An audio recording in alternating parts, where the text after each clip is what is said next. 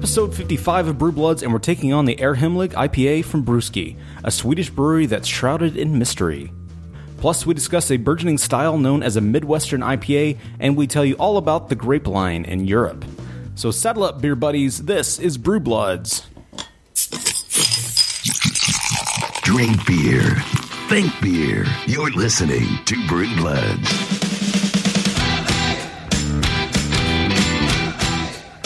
A bottle of beer contains more philosophy than all the books in the world. That from famous scientist Louis Pasteur. Scientist? Scientist. That's the official pronunciation. It's Latin. As he's a professor, or at least he was, and doctor, you pronounce it scientist. So you were reading your bottle of pasteurized milk today, the vitamin D that you always drink every morning, and yes. Then you're like, I'm just going to associate this fake quote with this guy. I don't drink really milk. I just drink an entire 2 liter of vitamin D, pure vitamin D. Sure. That, like, branded by Louis Pasteur for some reason. Yeah, it's Louis Pasteur's bottle O vitamin D. Daily bottle O vitamin D. Actually, it's really technically bottle O VD, so it could be confused. It has both vitamin D and actual venereal disease. You may be getting venereal disease. You don't know. Maybe, though. There's no doubt about it. Exactly. It's exactly what I was looking for. Was a bottle of VD, and not Veterans Day, right? And not Victory Day. But pure venereal disease. That sounds great. Welcome to episode 55 of Brew Bloods. I'm joined by the professor of stuff over there. I'm the professor of things. My name's Mark. That's Dustin. Across the table, I still can't see his face, and that's probably a good thing. Now, those things are not how to actually optimize a podcast and audio quality, but we're trying, and sorry if we come off a little frustrated today. Yeah, we're having audio issues all over the place. We're having all kinds of audio issues, so if it sounds terrible, I apologize. Just for a little inside baseball again there. But let's forget. Why can't you go inside anything else? Why is it always inside baseball? Because nothing else has an inside. Everything else is outside. Everything else is just out there for you to see? Unless you're like that college football broadcaster. You go from the inside to the outside. I forget his name right now. Oh, okay. The broadcaster for Professional football broadcaster Phil Simms. Yes, Phil Simms. Inside to the outside. Yes. At any rate, let's get to some brews in the news quickly, because we have just enough time for some brews in the news. Again, stolen. I don't know what you're talking about. How do you feel about Midwest IPAs? Are you even familiar with them? This is from a story from our old listener, Nicky Bye. When I woke up this morning, I did not know I was going to get asked that today.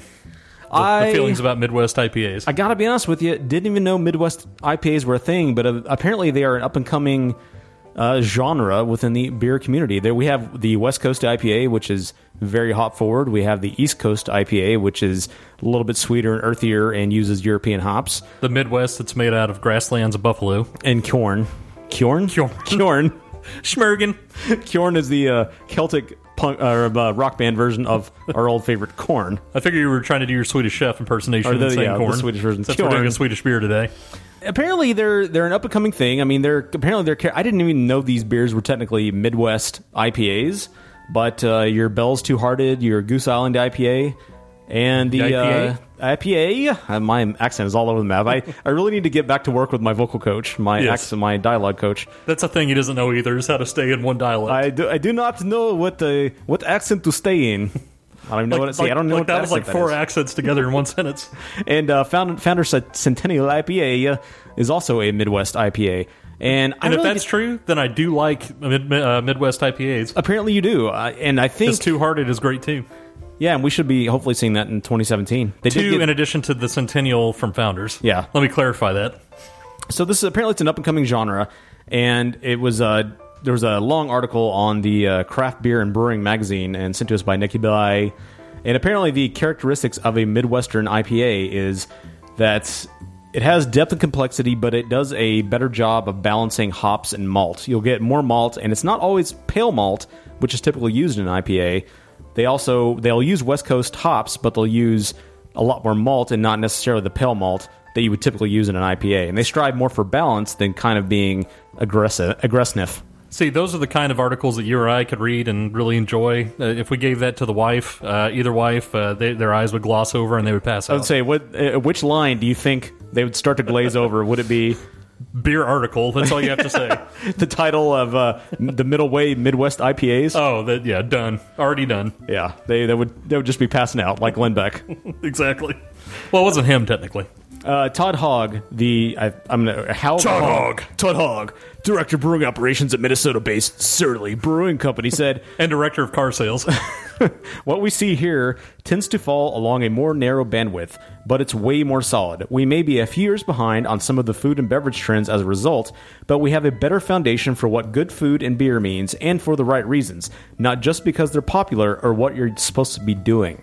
So kind of a knock on, especially the West Coast scene, I would assume is primarily who's directing his vitriol towards.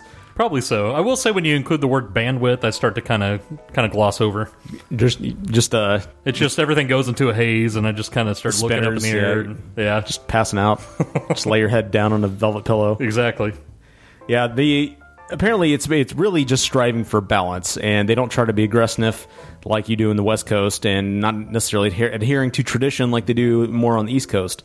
So it's kind of an interesting thing, but it seems like it's one of those that would be really hard to define because unless it was produced in the Midwest. Yeah, well, yes, I know, but I'm saying, let's say that someone from...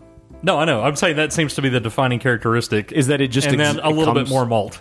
Yeah, I would think that if, let's say I were in New Mexico trying to make a Midwestern IPA, that it seems like it would be really hard to define that.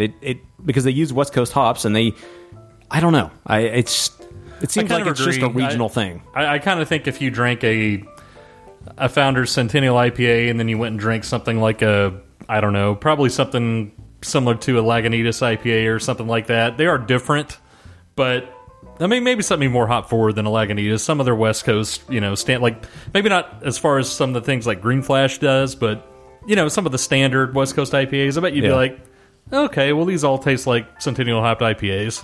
I don't know. I don't think it's probably, having had several of those and definitely having had several Centennial IPAs in my life, I don't know. I don't know that I would say, man, that you can really taste the Midwest malt in this one. Yeah.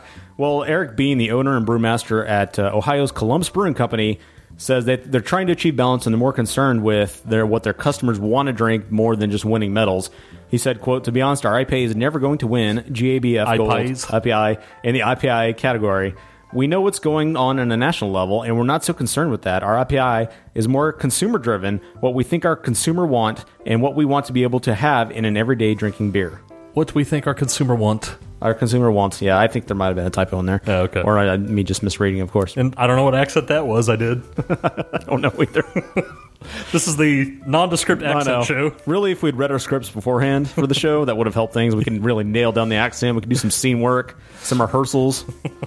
They're so random and all over the place. Dustin was so high when he rolled in today, we just decided to drop all rehearsals. So exactly. He was just smacked up on LSD and heroin and it was PCP. Kind of like I've heard that last episode of Vinyl was. I haven't watched that terrible show, but I heard that to get on stage they had to give him just a line of coke. That's pretty much what happened right before this episode. I don't think I'll be watching that show. It was like 2 seconds ahead of time. Hit the line, hit the theme. That's right. Let's go. So that's what you got going on now. He just did an entire line of coke that was the width of this desk. Right.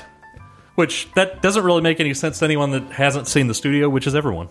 And then he butt-chugged a Founder's curmudgeon. They don't really know what the width of this desk is. No, they don't. Just imagine a desk, and he did one the length of that.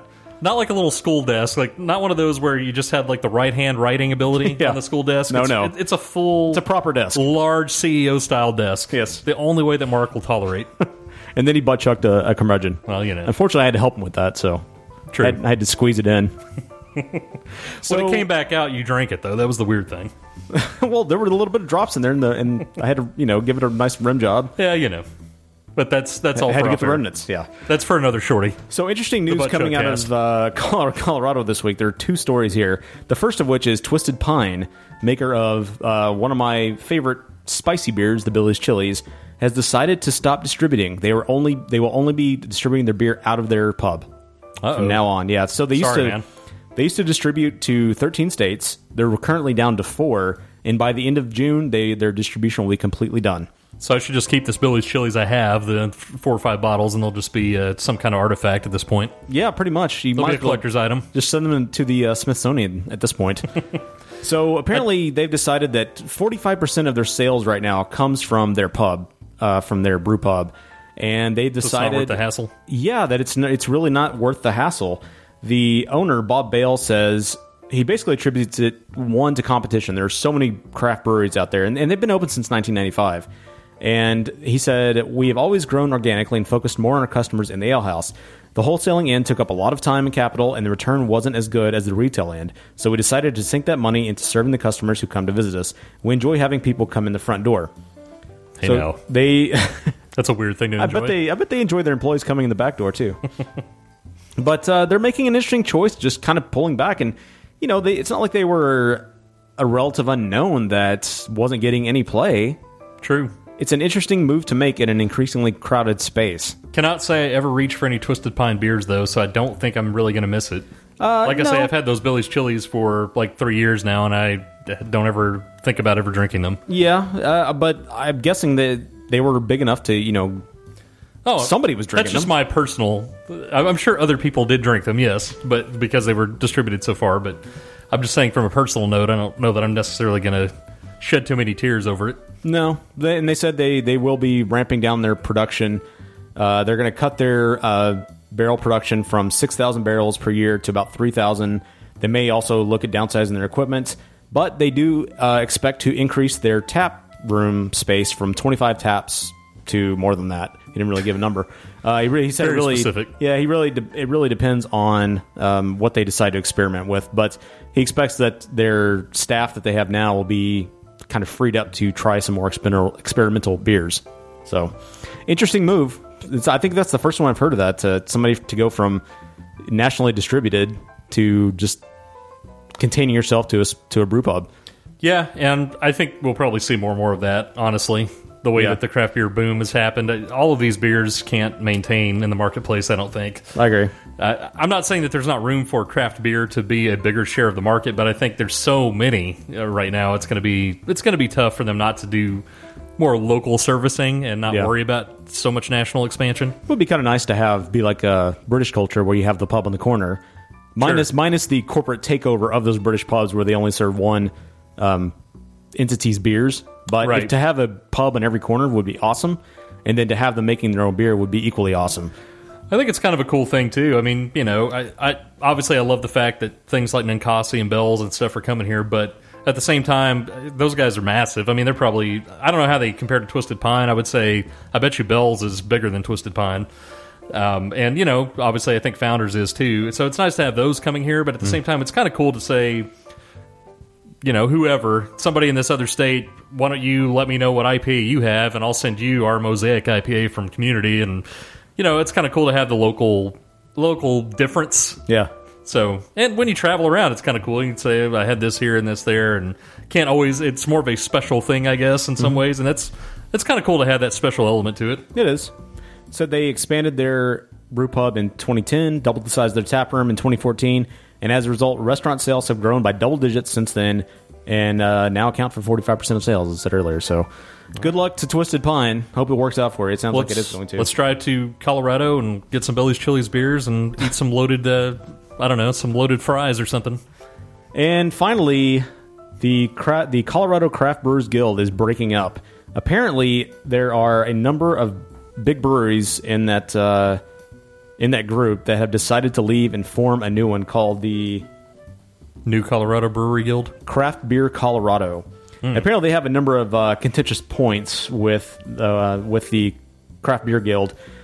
The ones that are leaving, by the way, are of note: Epic Brewing, Oscar Blues, Great Divide, Funkworks, New Belgium, and Left Hand. And that's not all. I think there were 14 total breweries that are leaving the Craft Brewers Guild. And Oscar Blues, for instance, was one of the founders of that guild. But apparently they have some real problems. One was, this is one of their talking points, we need legislative and regulatory leadership and vision. Historically, the CBG has reacted to changes. We need to be more proactive. There has been for many, this is number 2, there's been for many years in the CBG a culture of information control and director behavior that is the opposite of transparent. This is not healthy for our trade association, and we are no longer willing to condone this management style. And number 3, with the changing landscapes of craft, where multinational brewers are buying craft brewers and blurring the lines, our bylaws and articles of incorporation don't reflect what we believe to be membership's wishes. So, sorry, I went blank as soon as you said talking points. Sorry. So I didn't mean to activate your spinning wheels. You did. So, yeah, it's interesting. It's just kind of a late-breaking thing today. We're recording on Saturday, and it's, I don't know. It's an interesting, we're kind of in that flux point with the big guys buying up the little guys, and it's like... Isn't Epic owned by one of the big guys now? Not that I know of. Could have that wrong, but I thought they were. I would be surprised if they're leaving this group. That they Yeah, would. I know. That's why I thought that was strange, but I must be wrong on that, but I thought they were for some reason. I think you're wrong. Okay. And finally, happy National Lobster Day to everybody out there. I know, we celebrated Maine and all the fine lobster farmers that produce many special forces in our armed forces. So armed forces and fight through all of the violence that occurs in Maine. Right. So happy all National the supernatural occurrences. Happy National Lobster Day to all the lobster farmers out there, especially up there in the Northeast, and really anywhere in the world where there's a lobster. Happy National Lobster Day. So coming up, we're going to tackle our beer. We're going to tackle one of the beers that our old pal Stefan brought to us, those many months ago. It's the Herr Hemlig IPA. And you're right, I was wrong about Epic.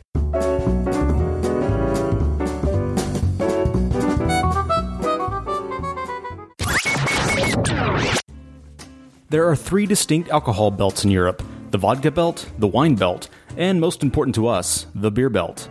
These are regions that are closely associated with a particular traditional beverage, rather than what is popular today in those regions. The vodka belt is the north and eastern bloc of countries that consists of the Nordic countries, the Baltic countries, Poland, Belarus, Ukraine, and, no surprise, Russia. These countries produce over 70% of the vodka consumed in the European Union. The wine belt, however, is south of the beer and vodka belts, and is comprised of Spain, Portugal, Italy, Hungary, Moldova, Armenia, Georgia, Greece, Albania, Macedonia, Serbia, Montenegro, Croatia, Bulgaria, most of Austria, San Marino, Switzerland, Romania, France, and the Southern Federal District of Russia. And finally, there's the beer belt, which is north of the wine belt and west of the vodka belt. The beer belt consists of the countries of Belgium, Ireland, the United Kingdom, the Netherlands, Denmark, Germany, some parts of Austria, Luxembourg, the Czech Republic, Slovakia, Poland, Slovenia, and the Central Federal District of Russia, and the north and eastern cantons of Switzerland and some French regions. The beer belt is also known as the grape line, which is a rough border that denotes where grapes for wine will and won't grow. North of it, grapes don't grow very well, but hops and barley do, up to a certain latitude. Hops won't grow at all in Scotland. Barley is also sensitive to climate, which is the reason for more rye and oat-based beers out of that region throughout history, because they're more hardy than barley. Interestingly, either because of effort or climate change, there has been a spark of winemaking in South Britain and the Low Countries in the last few years. Interestingly enough, the grape line also denotes the northern border of the Roman Empire, aside from Britain. The Greeks and the Romans both considered beer a barbarian's drink, while wine was considered a civilized person's drink of choice. So cheers to we barbarians.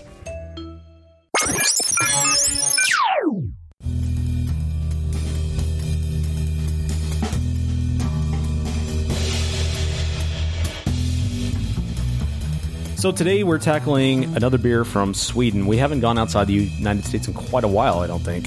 And a number of months ago, Stefan from Sweden brought us, or I can't remember, this might have been the mail, I can't really remember. But at any rate, he brought us a number of beers. Today we're tackling the Herr Hemlig, or Herr Hemlig, I don't know how he pronounced that. The Herr Hemlig IPA from a brewery called Brewski. That is correct. You have to speak low whenever you're drinking anything that Stefan brought, right? Yeah, exactly. There's not a lot. The problem with this brewery, I think we'll find, because traditionally, here shortly, we would transfer out to a pre-recorded segment about the history of the brewery. The problem with this brewery is there's not much to know about them. The information about the brewery is scant. Even if you go to even to look up information about their beer, for instance, goes directly to Untapped. Which works for me because then I don't have to pre-record a segment. Yeah, it saves you time. But that's true. So there's not much to know about these guys, but I'll just tell you this, from what I've been able to find. They are a microbrewery out of Helsingborg, Sweden, started by a guy named Marcus, I'm going to say, Hjalmarsson. I know you only know your Swedish from the Swedish Chef. It's fine. Yeah, Marcus Schmergenfergen. He was a former brewer at another apparently highly noted Swedish brewery called High Nose Brewing, Ooh. which was praised by McKellar. They specialize in fruit-based beers because apparently they had a hard time getting the best hops from the United States. That sure does sound very elitist, though. Yeah, apparently Hjalmarsson spent some time in the Pacific Northwest and really grew to appreciate the specialty hops up there, but he couldn't get them over there once he moved back, and as a result decided to rely more on fruit. Yeah, and looking at their other beers, they have several beers that are rated fairly highly, most of which I don't believe I could probably pronounce. So I don't know if I even want to try it. No, you should, please. No, I don't know. I think we could probably skip that. But I will say it does appear that IPAs tend to be one of their featured items, and at least their most reviewed item, for sure. Their Mango Faber, their DIPA, double IPA, is their highest rated? Yeah, well, it's the most reviewed and highest rated, yeah, it is. The Passion Faber, which I believe is passion fruit. The Anus Faber? Ananus Faber? I don't know what that is. An APA? Anus Faber? Anus Faber. Yeah. I'm going to go with the Anus Faber. I can do Tropic Squeeze, or Tropic Sneeze. I can say that one. I'm guessing Tropic it's made out Sneeze of real didn't do anus. very well. Pango Faber. I don't know what a Pango is. Maybe Tropic Sneeze, you actually eat fruit and then sneeze into it. They had a collaboration with Cigar City and All In Brewing. And then they've got a number of others. The Warp Drive, the Herr Hemlig, which we're tackling today, the More Cowbell, the another collaboration with Green Tower called Didn't We Saison, and my favorite name of all, the Mental Glory Hole. That is actually their highest rated, with a 98. Which I'm guessing is where your brain gets a nice hand job. That is true. Yeah, maybe it is. I'll guess that as well. I don't know. So they're kind of a mysterious brewery. I've seen a picture of the guy. There's a lot of pictures of the guy, but there's not a lot of verbiage about the guy. I read a couple interviews. I would. A lot of interviews, but not a lot of history about them in those interviews. It was more like there was one about that guy's Marcus Hemlig, his top 5 beers. There was an interview with him where I got the scant information about being a high nose, things like that. So yeah, not a lot of there's a history. few YouTube videos out there too if you ever want to see any reviews on any of these beers. But he's a big, tall, burly, bearded guy. Yes. So not that unusual as a visible appearance. Beards to the and beard tend to go together. Yes. So the BJCP standards for because this is an American IPA apparently, aroma should be prominent to intense hop aroma, should be a color from medium gold to medium reddish copper. Hop flavor should be medium to high. Mouthfeel should be smooth, medium light to medium bodied. Uses typically a pale ale malt, although with the Midwest IPA it kind of differs. Commercial examples include the Bell's Two-Hearted Ale, as we just talked about, the AleSmith IPA, Russian River Blind Pig, Stone IPA, Three Floyds Alpha King, and the Great Divide Titan IPA. Man. The Sierra Nevada Celebration, yeah. I mean, some of these are... Yeah, there's a number of them. These are big Dogfish Head 60. I mean, these are big-time IPAs that... And again, what we talked about before... Drink a Dogfish. I know Dogfish is East Coast, but drink a Dogfish 60-minute IPA, then drink a Centennial IPA from Founders. You will taste a difference for sure, but I don't know if you can really tell the malt difference in those. That'd be interesting to try that. Now that they actually are pointing that out and specifying that, I'd kind of like to do those side by side and say, I can taste the malty difference in these. Yeah, I don't know if it happened. Yeah, we might, though. Russian River Blind Pig, also an excellent one. I don't know if you've ever had that one. I don't know that I've had that now. Yeah, very No, because all I've ever had from them was the Pliny. Okay. So the Herr Hemlig or Herr Hemlig IPA, the ABV is 5.5%. The IBU is not listed, so we don't know. There is no commercial description for this beer either. I could not find that information. Again, another mysterious beer. Ratings, it gets 3.62 out American IPA-ish. Yes, it's ish. 3.62 on Untapped out of 1,600 unique reviews. Rate beer is 81 overall, 61 in style, and Beer Advocate had no ratings. So getting right to the beer, as mysterious as this brewery and this beer is, I feel like this label is very appropriate to the beer. I would agree. It's got an orange field to it. It's got the words for the label for the beer, and then it's got this kind of shady, mysterious character that looks vaguely Hamburglar-esque in profile. Yes, that's true. Although that seems to be an overall kind of Brewski theme. It appears if you look at their labels, they kind of got the monocle-looking guy with the mustache. And, I don't know. It looks like maybe somebody that could tie a woman onto a train track or something like that. Says bee's knees and twists his mustache a lot. Exactly. Yeah, the shape of the character, though, he's all in black with... this one's a little shadier than their overall theme, but yes. He's got some evil eyes. He looks like the Hamburglar. So kind of like Hamburglar in the dark. Yeah, Hamburglar when he's about to mount you. Hamburglar when he's about to mount you. When he's about to mount you like a horse. Yeah, when he's Cosby'd you, and because he does have a very evil presence on the bottle. So he's Cosby'd you and is about to burgle your hamburger. What was that first thing? He's about to burgle your ham. He Cosby'd you, and he's about to burgle your ham. He kind of stopped weird in the middle of that. Don't worry about it. Just move on. We're having a tough time today. So, anyways. And I'm very interested with this particular IPA because of the style being 61 in style. I'm wondering I'm wondering if it just doesn't compare to all those other high rated IPAs that we expect to like over here, because they are a brewer across the pond trying to mimic an American style beer. Be kind of interesting to see. What are your thoughts, Mark? What are you feeling like you're going to get out of this? Well, I don't know. It's hard. We have so many great brewers coming out of that region of Europe.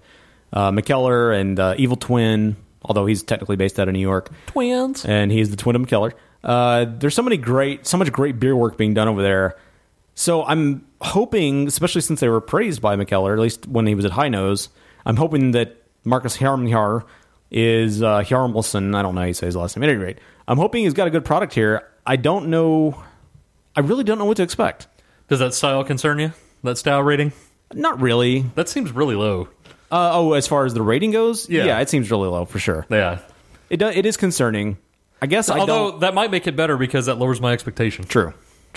And I will note that we are right up on the edge of this beer's best before date. I forgot that this beer was even in my fridge.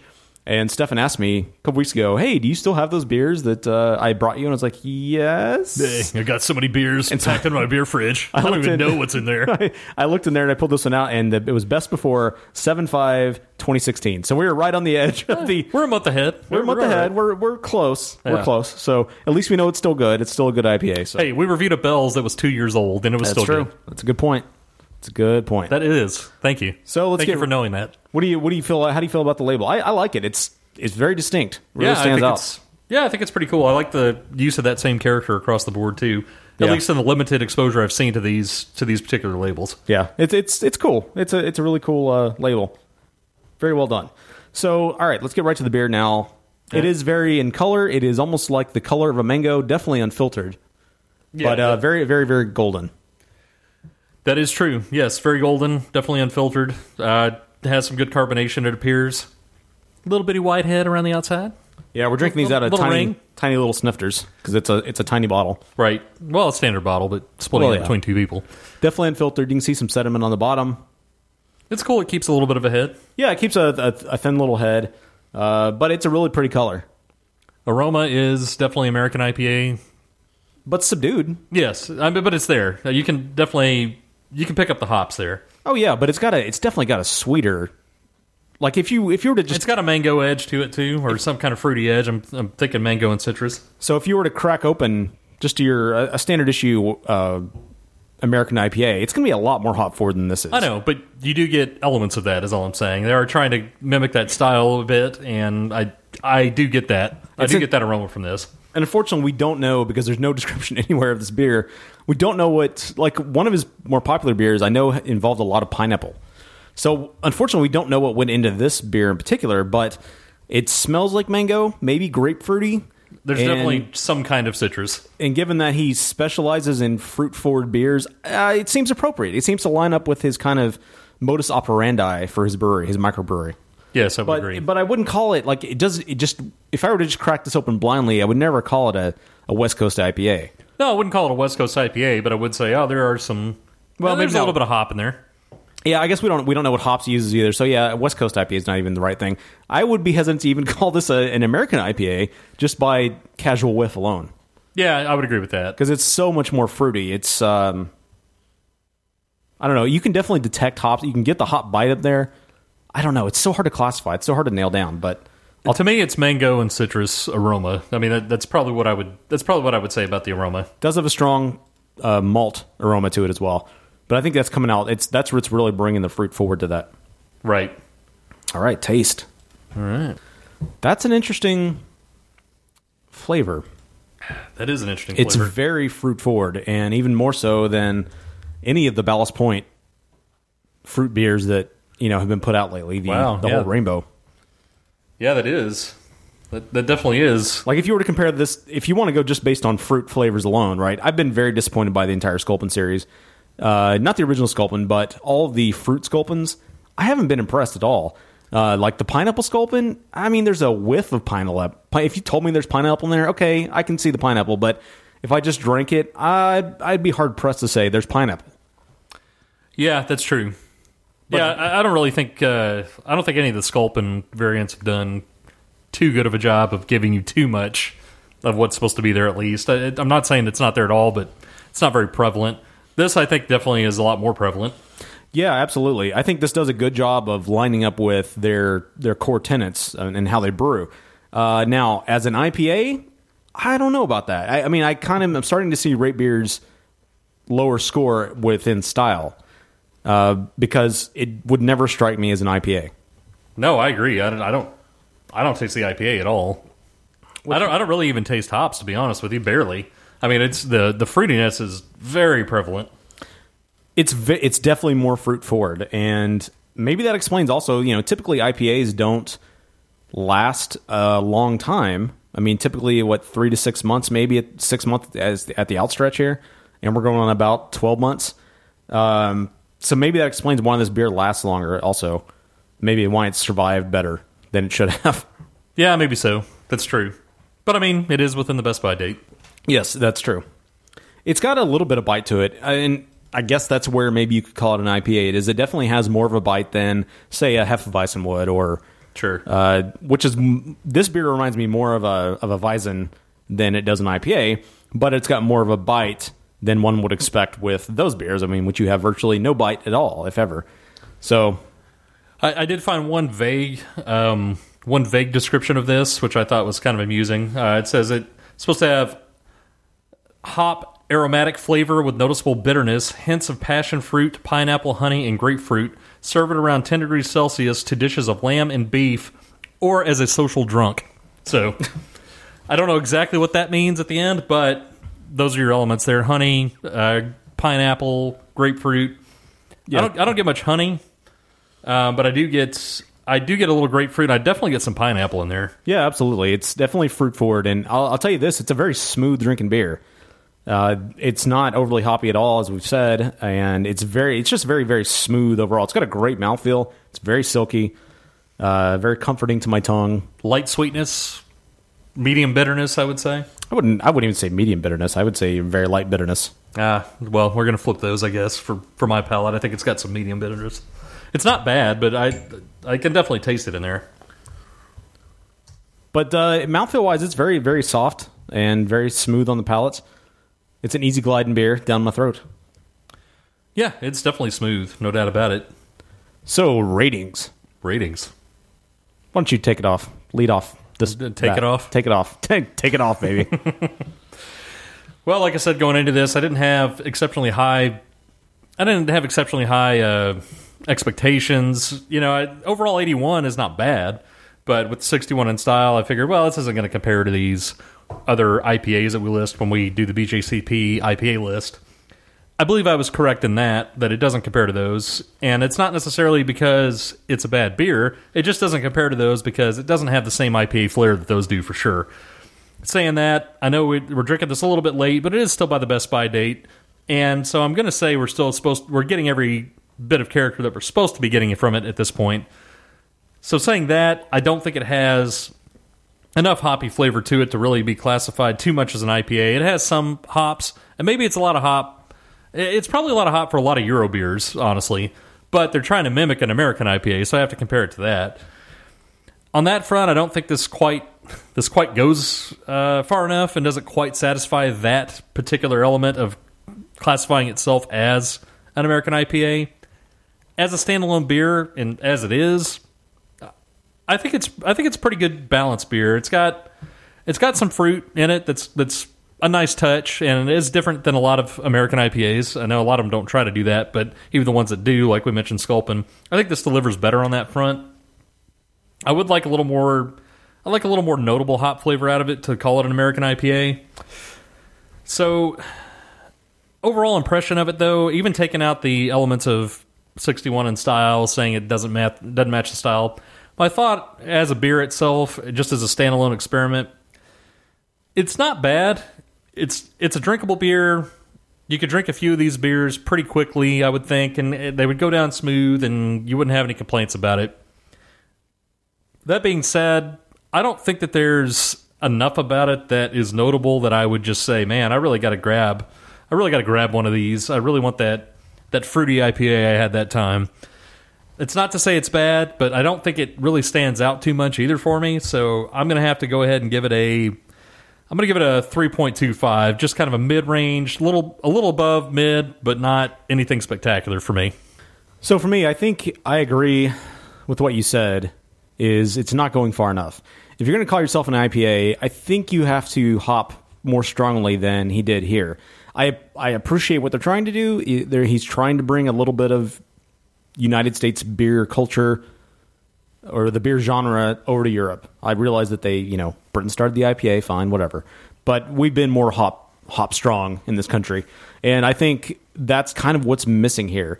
I actually like this beer. As a standalone beer, it's a good beer. It kind of reminds me, and nobody else outside Dallas will understand this, but it kind of reminds me of the Kolsch from Oak Highlands called Guava Good. Except I think that the Guava Good is a little bit better of a beer. But this is a great summer beer. It's smooth. It's highly drinkable. But as an IPA, it just doesn't succeed. It's not strong enough in the hops to really be called an IPA, in my opinion. And it's very, very fruit forward. Now, where I think they could improve is to be more hop forward than they have been. And I think they can make a better Sculpin than Ballast Point is even making. Because I think this is kind of what the fruity flavor that I would think that Ballast Point is striving for, but they're not achieving. Well, not the standard Sculpin, but I mean the pineapple, the watermelon, the grapefruit Sculpin. I haven't had the habanero, but whatever. The fruit Sculpins, I think that's kind of what Ballast Point wants, but they're not achieving. And I think that Brewski here has almost achieved what Ballast Point wants, if that makes sense. So I think it's a really good beer. I think it's a highly drinkable beer. But as an IPA, I would almost call it, if I take it on a casual drink, I would almost say it's a Weizen in some shape or form or factor. But as an IPA, it doesn't really work. But it's a good beer. So because of the kind of failing within the style, which totally lines up with great beer, 3.25. Giving us a final rating of 3.25. I just want to point out before you get into all of that the Epic Brewing mix-up that I had earlier, I was mixing them up with Elysian. So, my e-breweries, I got them mixed up. I apologize. Well, thanks for listening. Thanks for listening to the show. Thanks for all your support. Thank you for supporting Dustin and all his mess-ups. Thanks to Stefan for sending this beer. I struggle, but I try, If you would do us a favor, leave us a review on iTunes. It does help us out a lot. Leave us a rating, and if you would also leave us a review, we'd appreciate it. Check us out on all the social networks, Tumblr, Instagram, Facebook, Twitter, Untappd. We're Brewbloods on all those platforms. If you have any feedback, you can email us at brewbloodsshow@gmail.com. You can go to Reddit, reddit.com/r/brewbloods, or you can call us 469-573-BEER. That's 469-573-2337. If you have any news stories, please send them our way, just like Nicky B.I. does on occasion. We don't always see the most important stories out there, although we try it. We'd love a voicemail, too. Yeah, voicemails would be awesome. One I would request, I'm going to throw that out here on the actual episode, is I'd like Stefan to call in and give a review of KBS. I saw him flaunting the fact that he drank one of them, but I never saw him say if he liked it or not. That's true. He did flaunt that. He had apparently an unlimited supply of them over in Sweden that they sent over there. He could have as many as he wanted, so I never heard from him either. He may have put it out there, I just didn't see it. But he didn't put it on his Facebook post about it, so yeah. Let's go ahead and use the call-in number for that. That'd be great. Yeah, again, or just send us an email. If anybody ever wants to send us a review out there of a minute or less, we'll definitely include it in the show of some beer you enjoy or you don't like. Just don't be overly harsh about that in that review. Don't just trash a beer just because you don't like the brewery or the beer. But at any rate, we'll always take those. So you can email that to us. That's for us to do. Yeah, exactly. You can email us at brewbloodshow@gmail.com, or you can call that review in at 469-573-2337. All right, we'll see you guys next week for episode 56. For Dustin, I'm Mark. For Mark, I'm Dustin. Probst.